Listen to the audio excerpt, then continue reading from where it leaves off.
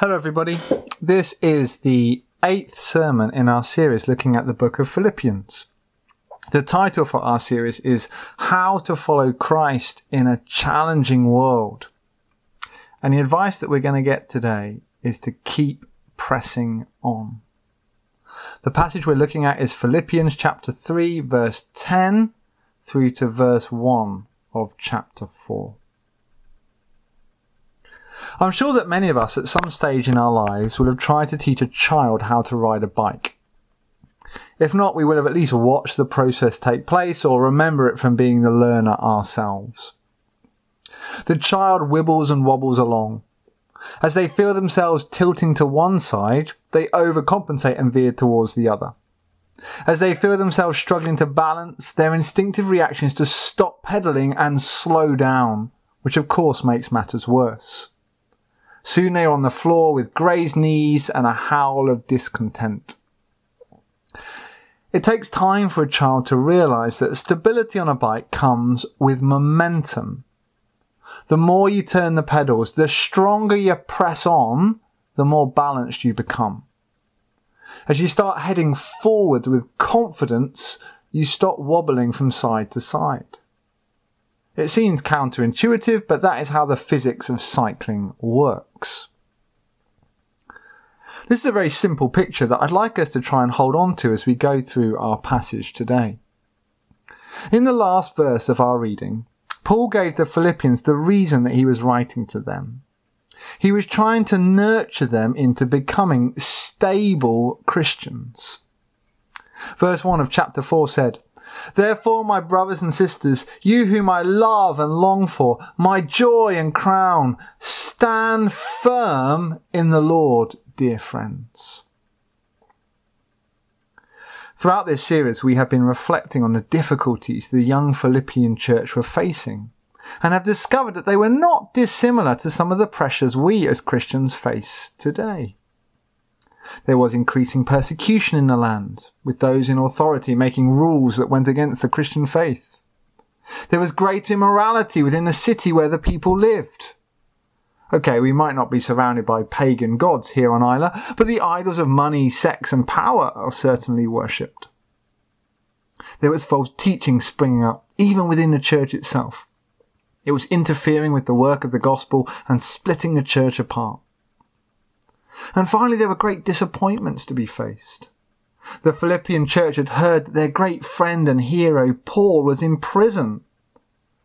We today are still battling through this pandemic, which has made us all question our beliefs at times. So the Philippian church were in a time of struggle, and we here on Isla today have resonated a little with that feeling. And into this period of great challenge, Paul was writing with one goal. He wanted to encourage them. He wanted to help them stand firm. Yet just like with a child on a bike, Paul knew that for the Philippians to become stable in their faith, they needed to create momentum. In order for them to stand firm, they needed to keep moving forwards. The key message Paul had for the Philippians in this section of the letter was for them to keep pressing on. Just listen to his urging. Press on, he says in verse 12.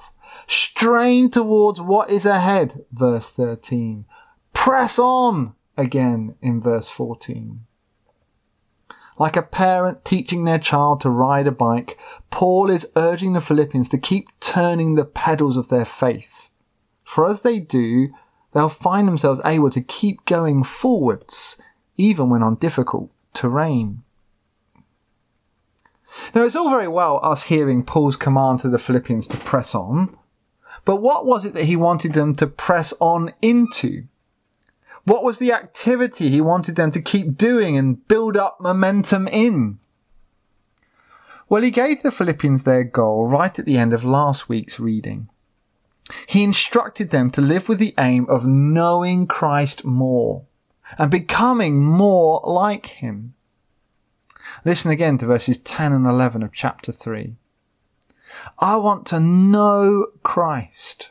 Yes, to know the power of his resurrection and participation in his sufferings, becoming like him in his death, and so somehow attaining to the resurrection from the dead.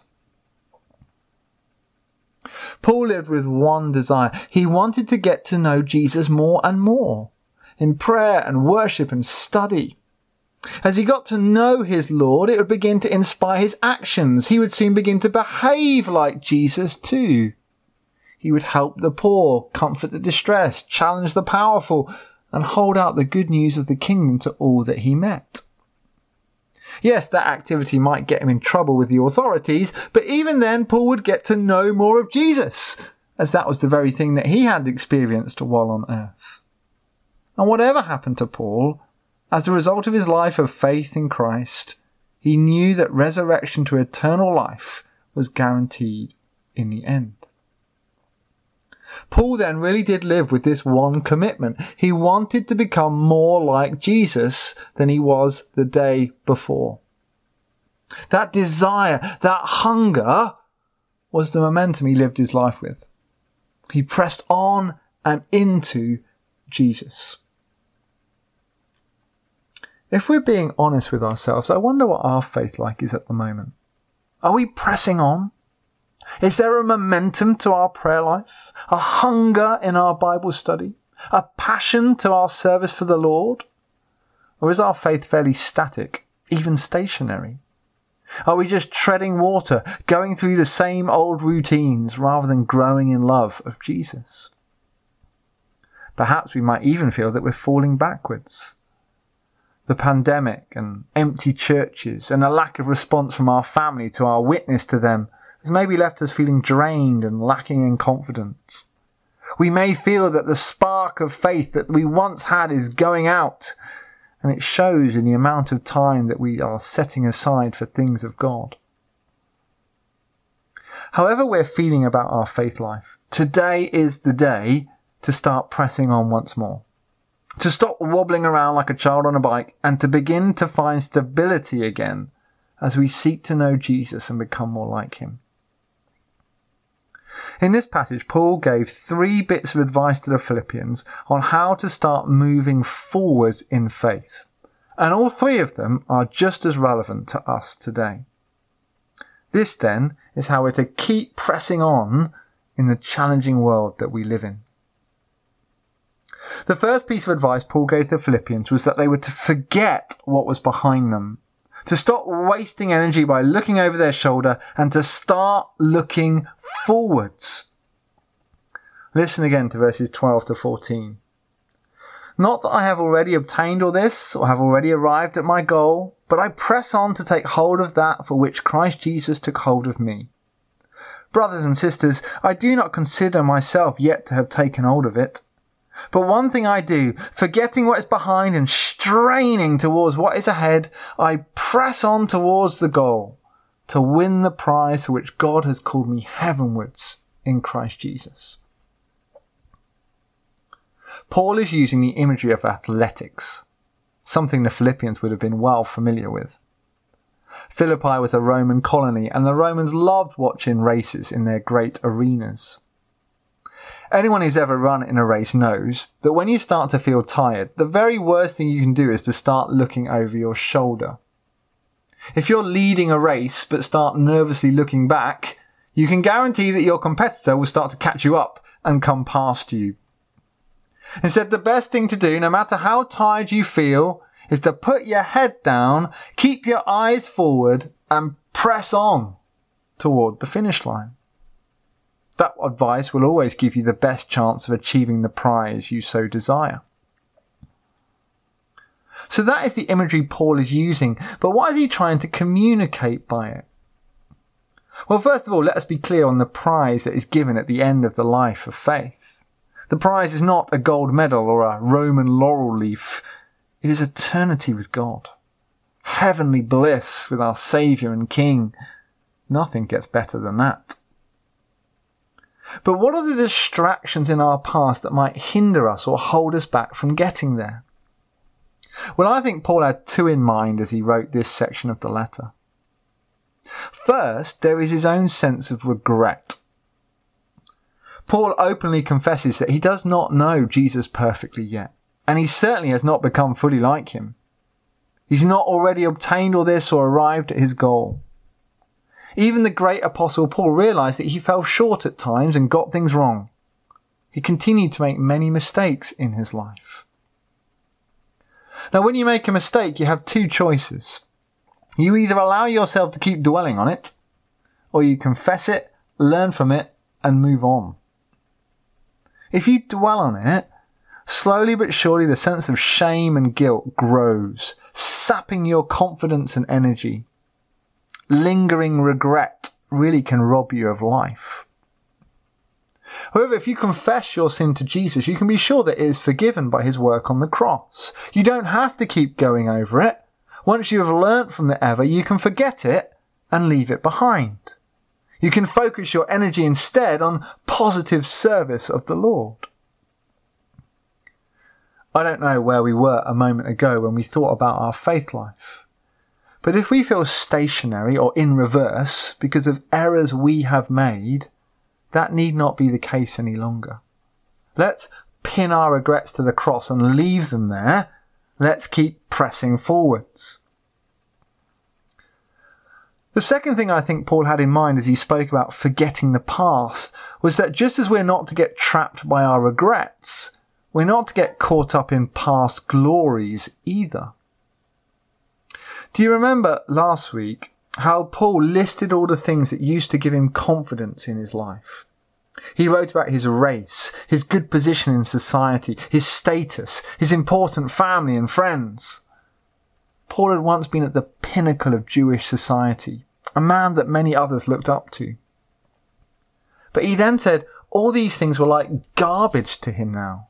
They all paled into insignificance when compared with knowing the risen Lord Jesus. Paul had discovered he had to forget these things that had given him confidence previously and put all his trust instead in Jesus. We today are to do the same. Let us not hanker for the past. Things are never made better by daydreaming about how they used to be. If anything, that romantic reminiscence only makes us feel their loss more keenly and gets us down even further. No matter how good your life was when you first came to faith, no matter how golden that early glow of religious fervour, the past will never be better than what is to come in the future. So let's stop looking backwards, stop wasting energy, and start pressing on. This advice really will make a difference to us if we take it seriously. The second piece of advice that Paul gave the Philippians on how to inject some momentum back into their faith life was for them to surround themselves with good people. This is verse 17. Join together in following my example, brothers and sisters, and just as you have us as a model, keep your eyes on those who live as we do. In October 2019, Eliud Kipchoge became the first person in history to run a marathon in under 2 hours. It was an astounding achievement. The 2-hour mark had been believed to be a barrier that was impossible to break. When Eliud did it, it was described as being as pioneering as humankind first walking on the moon. Kipchoge has inspired a generation of young men and women to push the limits of what they thought was possible. But what you may not know about Eliud's record was that for him to achieve it, he had an astonishing team around him. He had handpicked the 41 best distance runners in the world to act as pacemakers for him and to pass him food and fluids as he ran. Kipchoge may have the record, he may have achieved the prize he wanted, but he just could not have done it without the support of others. In the middle verses of our reading, Paul urged the Philippians to realize the same truth. In order for them to keep pressing on in the faith through a time of great challenge, they needed to surround themselves with good people. In verse 17, Paul holds himself up as a good example to them, as well as others who had lived all out for Jesus, people like Timothy and Epaphroditus, who he mentioned earlier in the letter. Now, it may seem a little strange for Paul to recommend himself here, but he was not being proud. Paul was just aware of how human beings learn to behave. We copy what we see. All human beings become like those they spend the most time with, for we naturally imitate those around us. Paul was aware that as brand new converts, the Philippians had not many other Christians around them, so his was one of the only examples they had to follow. Over the years that would change, but as Paul wrote this letter, his testimony and experience was the best they had. And it was important that the Philippians did look to Paul, because there were plenty of bad examples out in the world that they could be distracted by instead. Last week we saw Paul trying to deal with the false teachers that had arisen in the church, leading people astray. In verses 18 and 19, Paul warns the Philippians about them again. They're to stay well clear. Paul writes this warning with tears in his eyes, for he knew well the damage and the division that bad people in the church can cause. Listen again. For I have often told you before and now tell you again, even with tears, many live as enemies of the cross of Christ. Their destiny is destruction, their God is their stomach, their glory is in their shame, their mind is set on earthly things. We all know how easy it is to fall in with the wrong crowd. Perhaps we've done it in our lives growing up, perhaps even more than once. Knowing the temptation, Paul tried to expose the truth about the people who were leading the Philippians astray so that their enticements would be less alluring. These people lived as enemies of the cross. They were working against Jesus. Their destiny is destruction. They may seem to have everything now, but one day they'll have nothing. Their God is their stomach. If you pay attention, you'll see they're never truly satisfied, because only God can do that for you. Their glory is their shame. They boast about awful things, and one day they'll be judged for them. Their mind is on earthly things. They may seem to be wise, but actually they've lost sight of the truth. They're spiritually blind, deaf, and dead, and so will you be before long if you follow them. Paul's message really couldn't be clearer. If we want to keep pressing on with our faith, if we want to pass through the challenges of our world, if we want to get closer to Jesus and become more like him, we have to be very careful about who we surround ourselves with. Having nobody will leave us vulnerable. Having bad influences will lead us astray. But surround ourselves with good people and we will go on to achieve things that perhaps at one time we never thought possible. Just like Eliud Kipchoge. If we today find that our faith is static or going backwards, let us seek out the church and good Christian companions to guide us. People who will pray with us, read scripture with us, worship and serve alongside us. People who will keep us on track and heading forwards to glory. So Paul has instructed us to forget what is behind and to surround ourselves with good people. He now had one final piece of advice to give. Anticipate the finish. When I'm taking part in a running event, something like the Isla Half Marathon, I'm constantly trying to visualize the finish line. I try to anticipate the joy of crossing it, the embrace from Emily, the weight of the medal round my neck, and the telling of stories from the event. Having this in my mind helps me to keep going when I'm feeling tired or I'm tempted to give up. Paul encourages the Philippians to do the same. Listen again to how he visualizes the finish to the journey of faith in verses 20 and 21. But our citizenship is in heaven, and we eagerly await a Saviour from there, the Lord Jesus Christ, who by the power that enables him to bring everything under his control, will transform our lowly bodies so that they will be like his glorious body. Paul pictures the day when the Lord Jesus returns to earth. He will come in glory and power. He will come to rescue and vindicate his people. He will come to reign forevermore. When Jesus returns, he will deal with sin and all the evil in the world that has tried to hold us back on our journey of faith. He will also heal and restore all the damage that has been done to us on the way.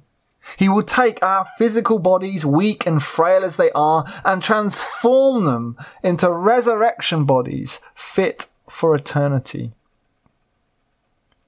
Interestingly, Paul himself does not actually use the metaphor of a race to describe this future.